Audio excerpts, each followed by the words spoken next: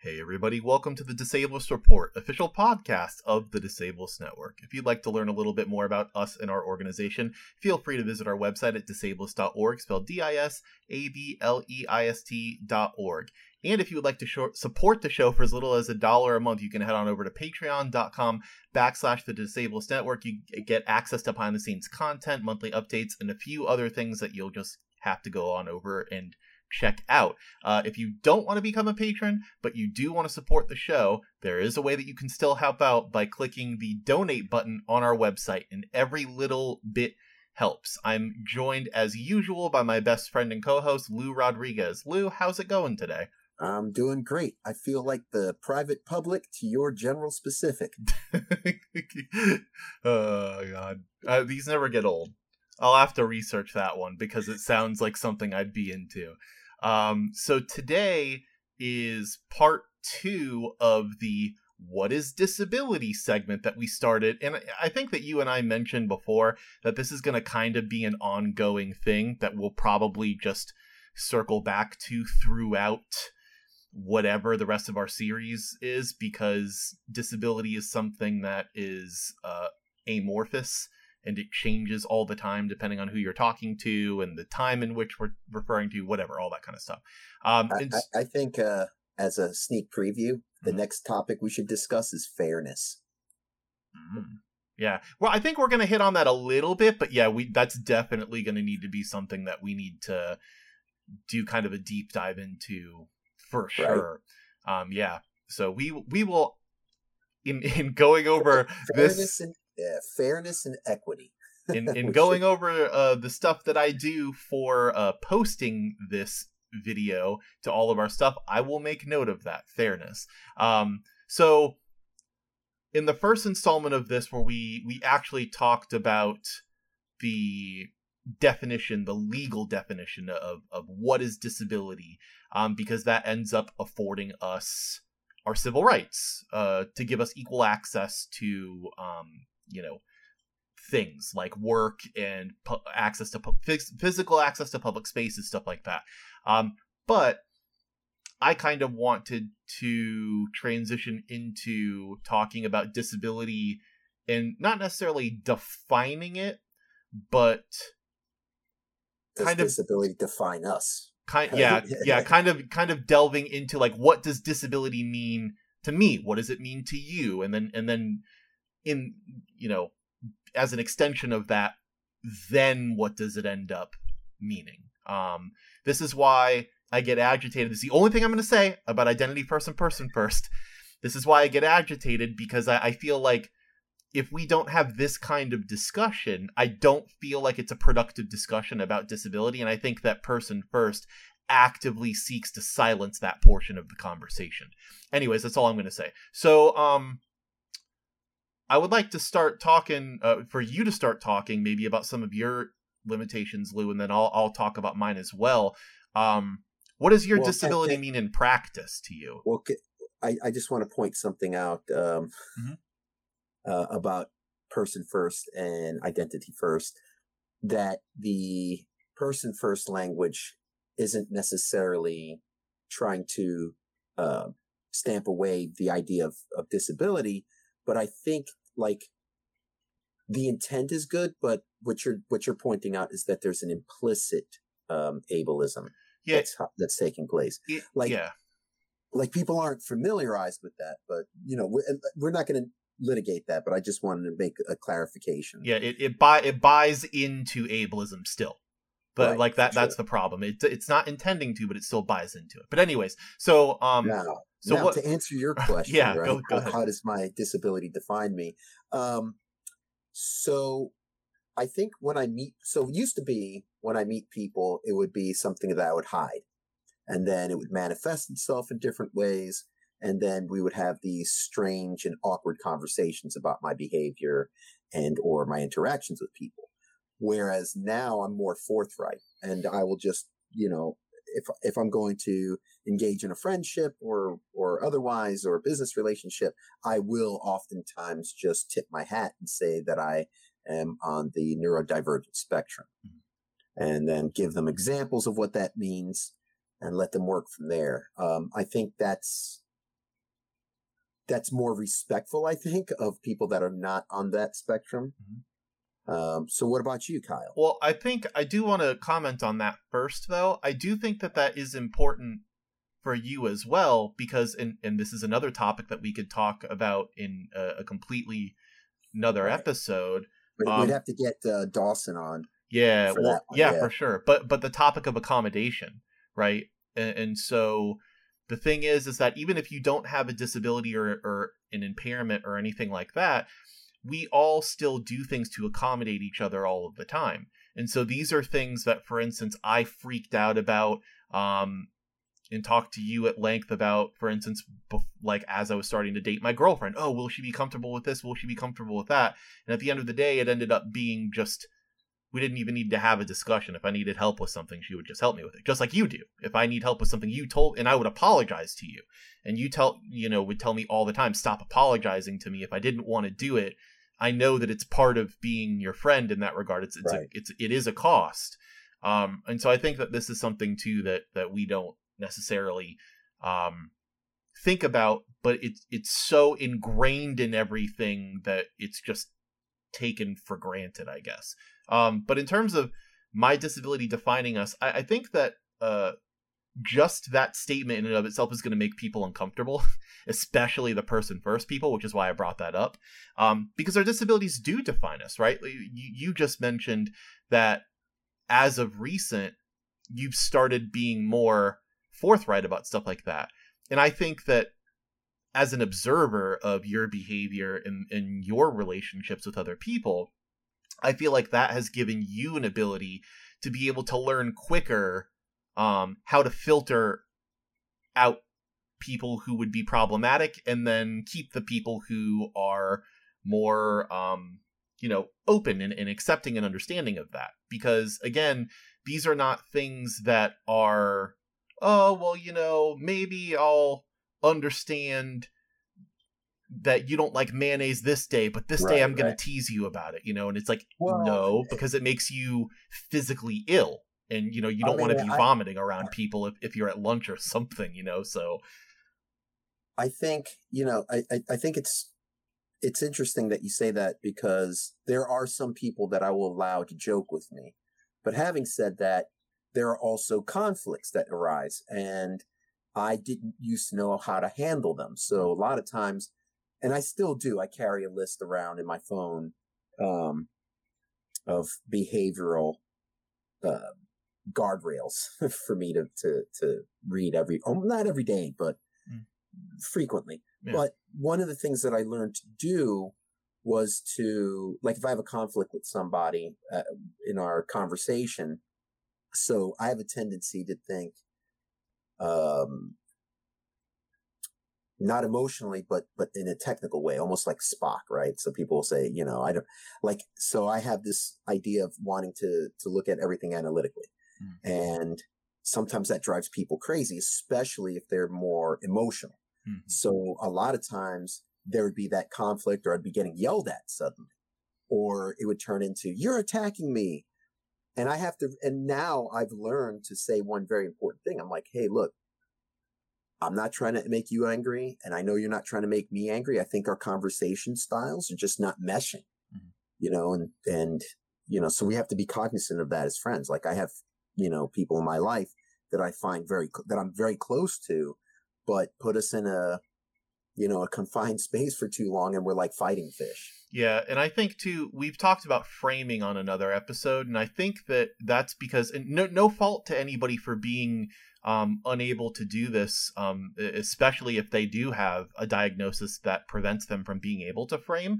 But I think that framing in and of itself is a difficult thing for most people to do, right? You and I have to navigate that space constantly, because what people don't realize is that when we afford for our own limitations, we simultaneously have to afford for the way that other people are going to perceive our limitations.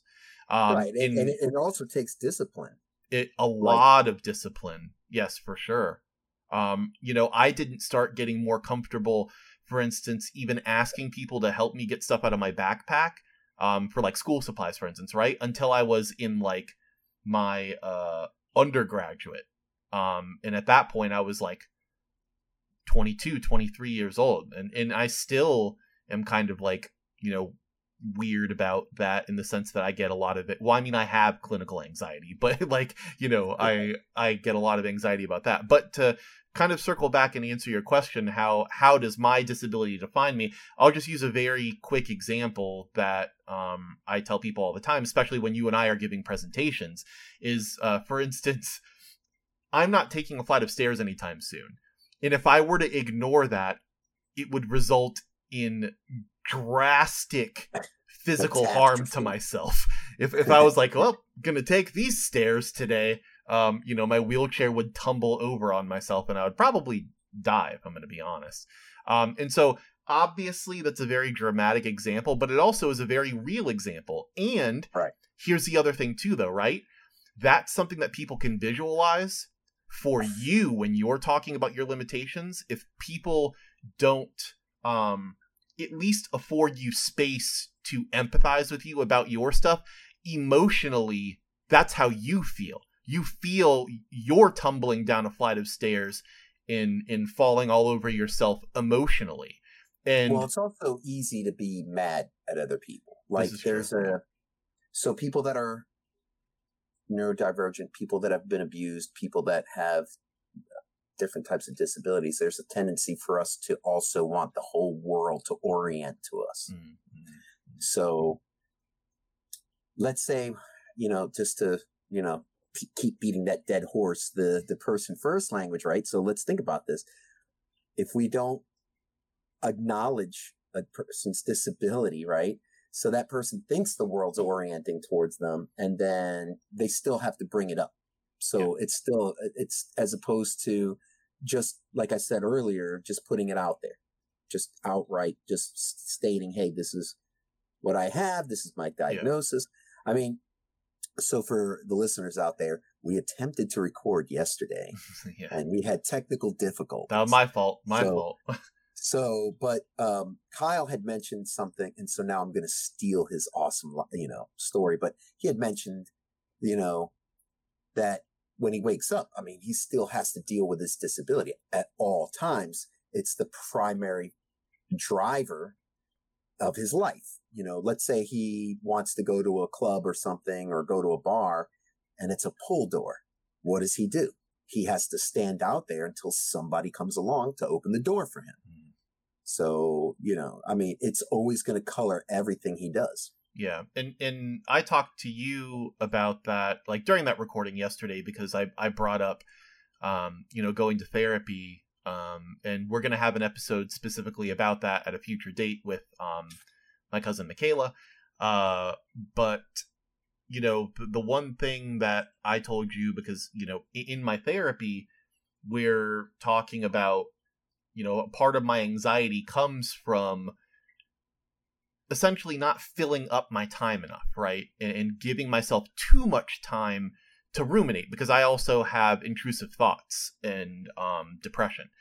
And so because I occupy that headspace, and depersonalization, and all of that is like nasty cyclical stuff with each other.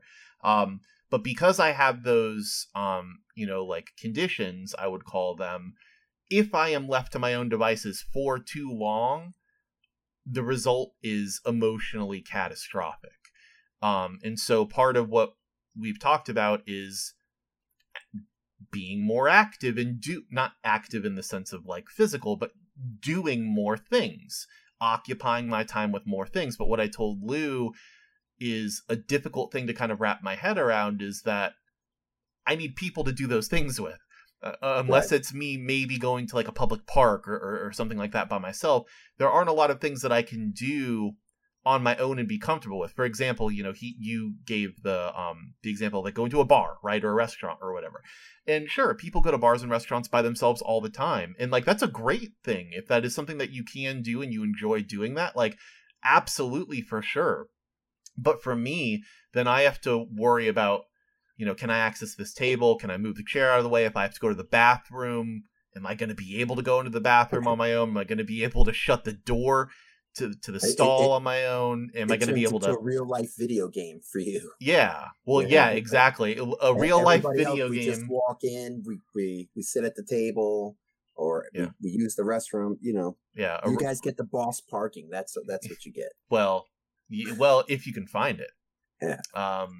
Being down here with the elderly population that we have, sometimes it is very difficult to find accessible parking. Or the jackasses out there that take their grandmother's placard and put it on their car. Well, yeah, like the person when I was in my undergrad program, I was like 45 minutes late to an hour and 15-minute long class. Kyle, where were you? I couldn't find parking. And then one of the students' responses to that was, "Oh, yeah, I take my grandmother's parking placard all the time. Yeah. Actually, today, that's what I did." And I'm like, so you're the reason why I couldn't get fucking parking today. But anyways, this is all of this is what our disabilities actually just come don't think to. about it, Kyle. Just don't you focus too much on this. Try harder. Just try harder. So, there is a component to this, right? Like, so sometimes people will ask, when will you be happy? Oh, absolutely. And the answer to that is hopefully never. You should always strive for better. Like the world, the society, everything could be better. You just, I don't know that the attitude of, well, look look how far we've come. You should accept that. You should be happy with that. Mm-hmm. Yes, you can acknowledge that, but you do still want to have some discord with the way things are. Yeah. Because especially whether it's any type of issues with equity or ableism or anything like that, like all the isms. Well, so, and I think though that what, mercy on these people's souls, if souls exist, they don't understand that they're conflating happiness with complacency. And for a lot of people, that's the goal, right? Like, that's why I have become so vehemently opposed to this idea of the American dream. First of all, the American dream is not accessible. Let's just say that in general for disabled people, but people of all kinds of minorities. Right. But this is why, is because, like, what is the ultimate goal? To be subservient to like a company, clock in, clock out, have your kids, raise your kids to also do the same thing, and then you've won. But what have you won? I thought it was to have some land, an AR-15, and to keep all the immigrants out of the country. I thought that was the American dream. Well, that's kind of what it's morphed into. Not my America. Wow, we sound like some woke bastards. Yeah, now, because we are. It's on our. It's on.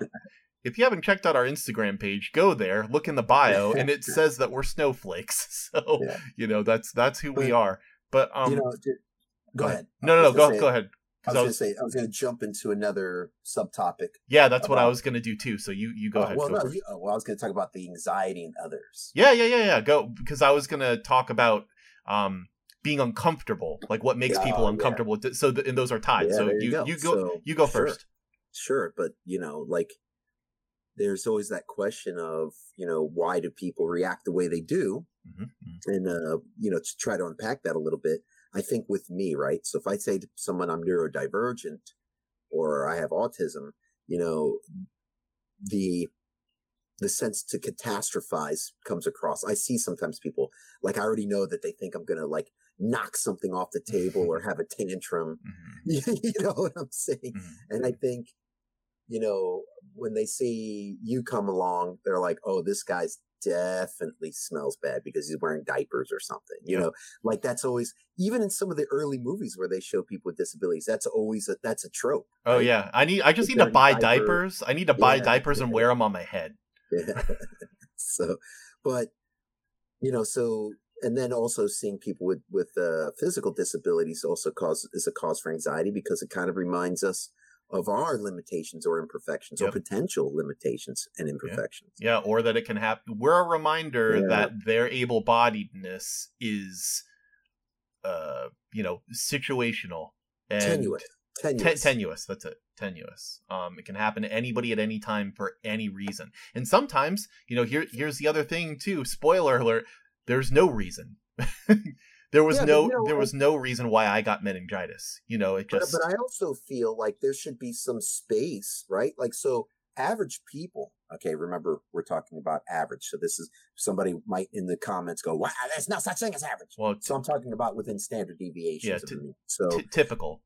right, but so I would say everybody has amounts of anxiety, Mhm. low self-esteem, uh, feeling sorry for themselves in some capacity, like if they didn't accomplish all their goals in life. But now add to that a disability. And I feel like, that people with disabilities should be afforded a little space, to say, oh, Kyle, don't worry about, just think positive. Fuck that. Sometimes you should be afforded the allowance of saying, man, I got dealt a bad hand. Yeah. No pun intended. I got dealt two bad hands. Yeah. That's why they're no longer on my body anymore. Yeah. No, but you do speak to something that can also be backed up with statistics, and it's that disabled people by and large are more prone to diagnoses of clinical levels of anxiety and depression. Just that factor in and of itself is an indicator that we do have a lot of additional stressors that people who don't have diagnoses don't have to deal with. And that's just the reality and of that's things. environmental. Like, so, Oh, yeah, for sure. a lot, like, I guess you could say, like, able-bodied people, when they have depression, that's more like chemical imbalances. But I think when I say environmental, I mean, these are things that are thrust upon you that create that scenario. Like, yeah. Like, you have to, if you have a disability, when they say, oh, it shouldn't define you, it does, though. It does. It's kind of like placing, like, if you have clear water and you add just a drop of food coloring, you're going to say that water's red, right? If I drop red coloring in it, it's not, you'll always see it as tainted in some way, and I think that you can also make that analogy with disabilities. And we have to accept that and acknowledge that. Like, it shouldn't be something that's ignored, but something that is embraced and accommodated for. Yeah. And so I think too, and this is the rub, right? Right.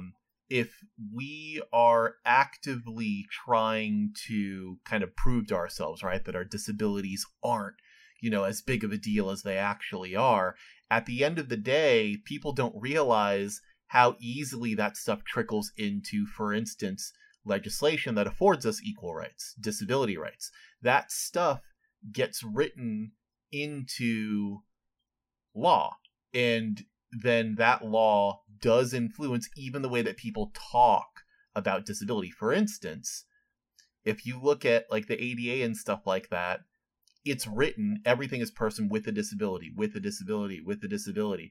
It was informed by person first language, and person first language was also informed in part by stuff that was happening in the ADA. Now, the ADA, while it is absolutely essential and we still need it, there are a lot of things that are very antiquated about it that need revision. But my point is that some of those issues that we are seeing with the ADA where it's falling short is because there still is a way. Like, you'll laugh at this. How the fuck do you talk about disability and disabled people without referring to us as disabled? You know what I mean? So it's like, right. If you read some of this stuff, for instance, you could just say disabled people need X, but instead there's this giant, like, you feel like you're kind of going around the block just to get to the same point. You know what I mean? Right. It becomes Byzantine for no reason. But, yeah. Interesting. So that's a good segue, because now we can talk about fairness, right? So what defines disability? Who gets benefits? These are all parts of the ADA. Now, when I say fairness, this is gonna be the analogy that I'm going to use. So many people are angry. So just recently, it's been that people have had parts of their student loan forgiven.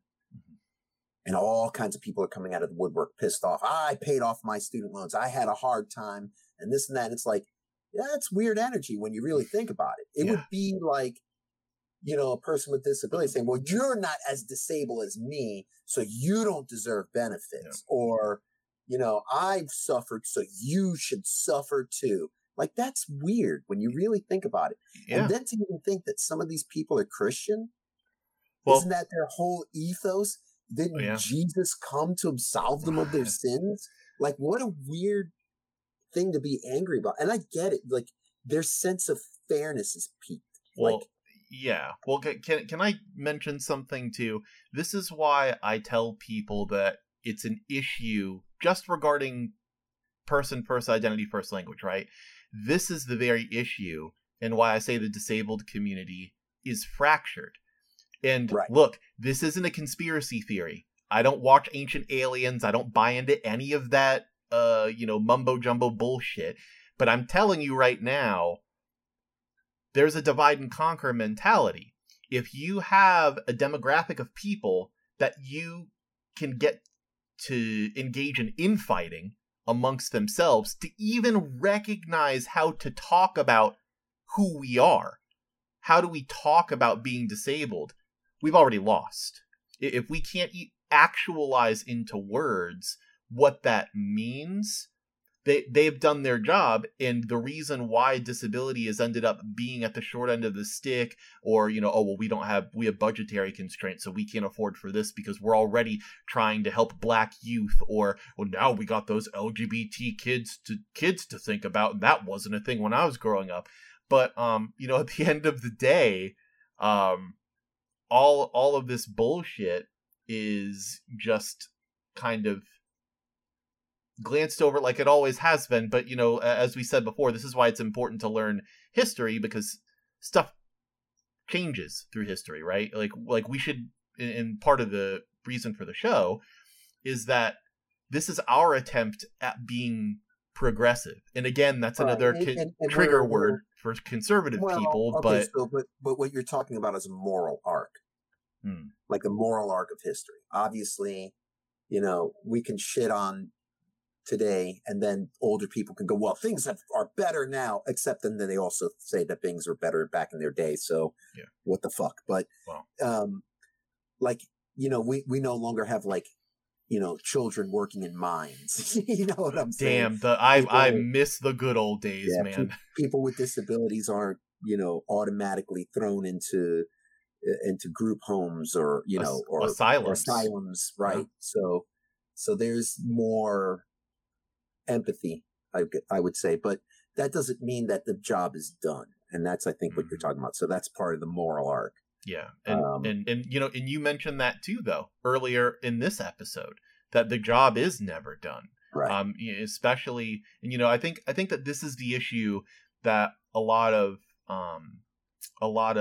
person first, quote unquote, advocates see, is because at the end of the day, there's kind of a terminus, right? And this is making me think that we should, for Halloween, get all of us all together and dress up as the characters from the Burger King Kids Club. We should absolutely do that. Either one or that. There's multicultural kids with disabilities, Damn woke bastards. Like, this is the future they want. Look at them. Yeah. Oh my God. They're fucking, they exist and they're happy. Or no, what I was telling you before that I really want to get into, and maybe, we should definitely talk about having, a photo shoot about this kind of stuff or whatever. But the idea of the freak show is really interesting to me. Yeah. Talking about, just in closing, because this is way off topic, but is intriguing. So hopefully, you find interest in this. But, the freak show was one of the first, vocational opportunities that disabled people had. One of the first opportunities that we had to make a job. And there were people who were documented in history who were not legally allowed to work, and because of the freak show ended up being able to provide for themselves, and then ended up meeting spouses, having large families, and living good lives because of that. So they were devotees back then. There were people, that's the thing, is that, the good old stuff still happened in the good old days. You just didn't know about it because it wasn't the dominant narrative. And if you're too ignorant to know what I mean when I say that, then listening to the rest of the show is probably going to do you no good anyway. And don't now listen to you being ableist. If you're too dumb, it's too. I'm just kidding. Well, I'm splitting hairs. Yeah, here. it's not. I'm not trying to say people are too dumb, but if you're so couched in strictly conservativist mindset that's what I should have said. But anyways, we're at the end of this show. It's a little bit shorter than usual, but like I said, we're segmenting this into a couple of different episodes, so we may make some shorter, make some longer, all that kind of stuff. Do you have anything that you want to say in closing before I wrap up the good old episode? Yes, I do. That's a very boss shirt you got on there, Kyle.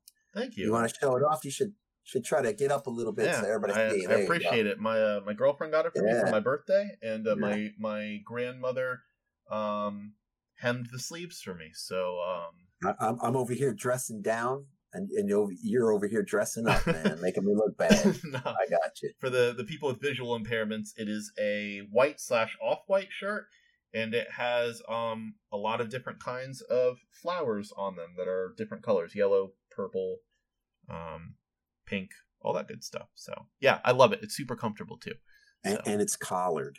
A button-down collared shirt. It is a button-down collared shirt. Kyle is trying to look like an adult now. Like, go figure.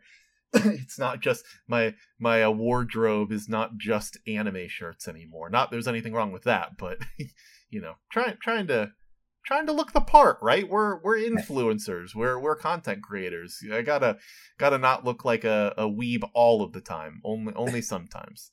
So anyways, yeah, I appreciate that.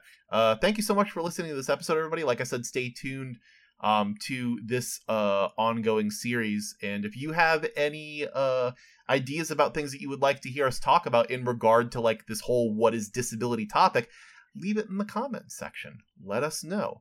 And in line with that, leave us a review on YouTube, Spotify, etc. If we get a good one, maybe we'll read it at the end of an episode. And thank you so much to our patrons whose names will display at the very end of this during the credits. Remember, we're just the tip of the spear.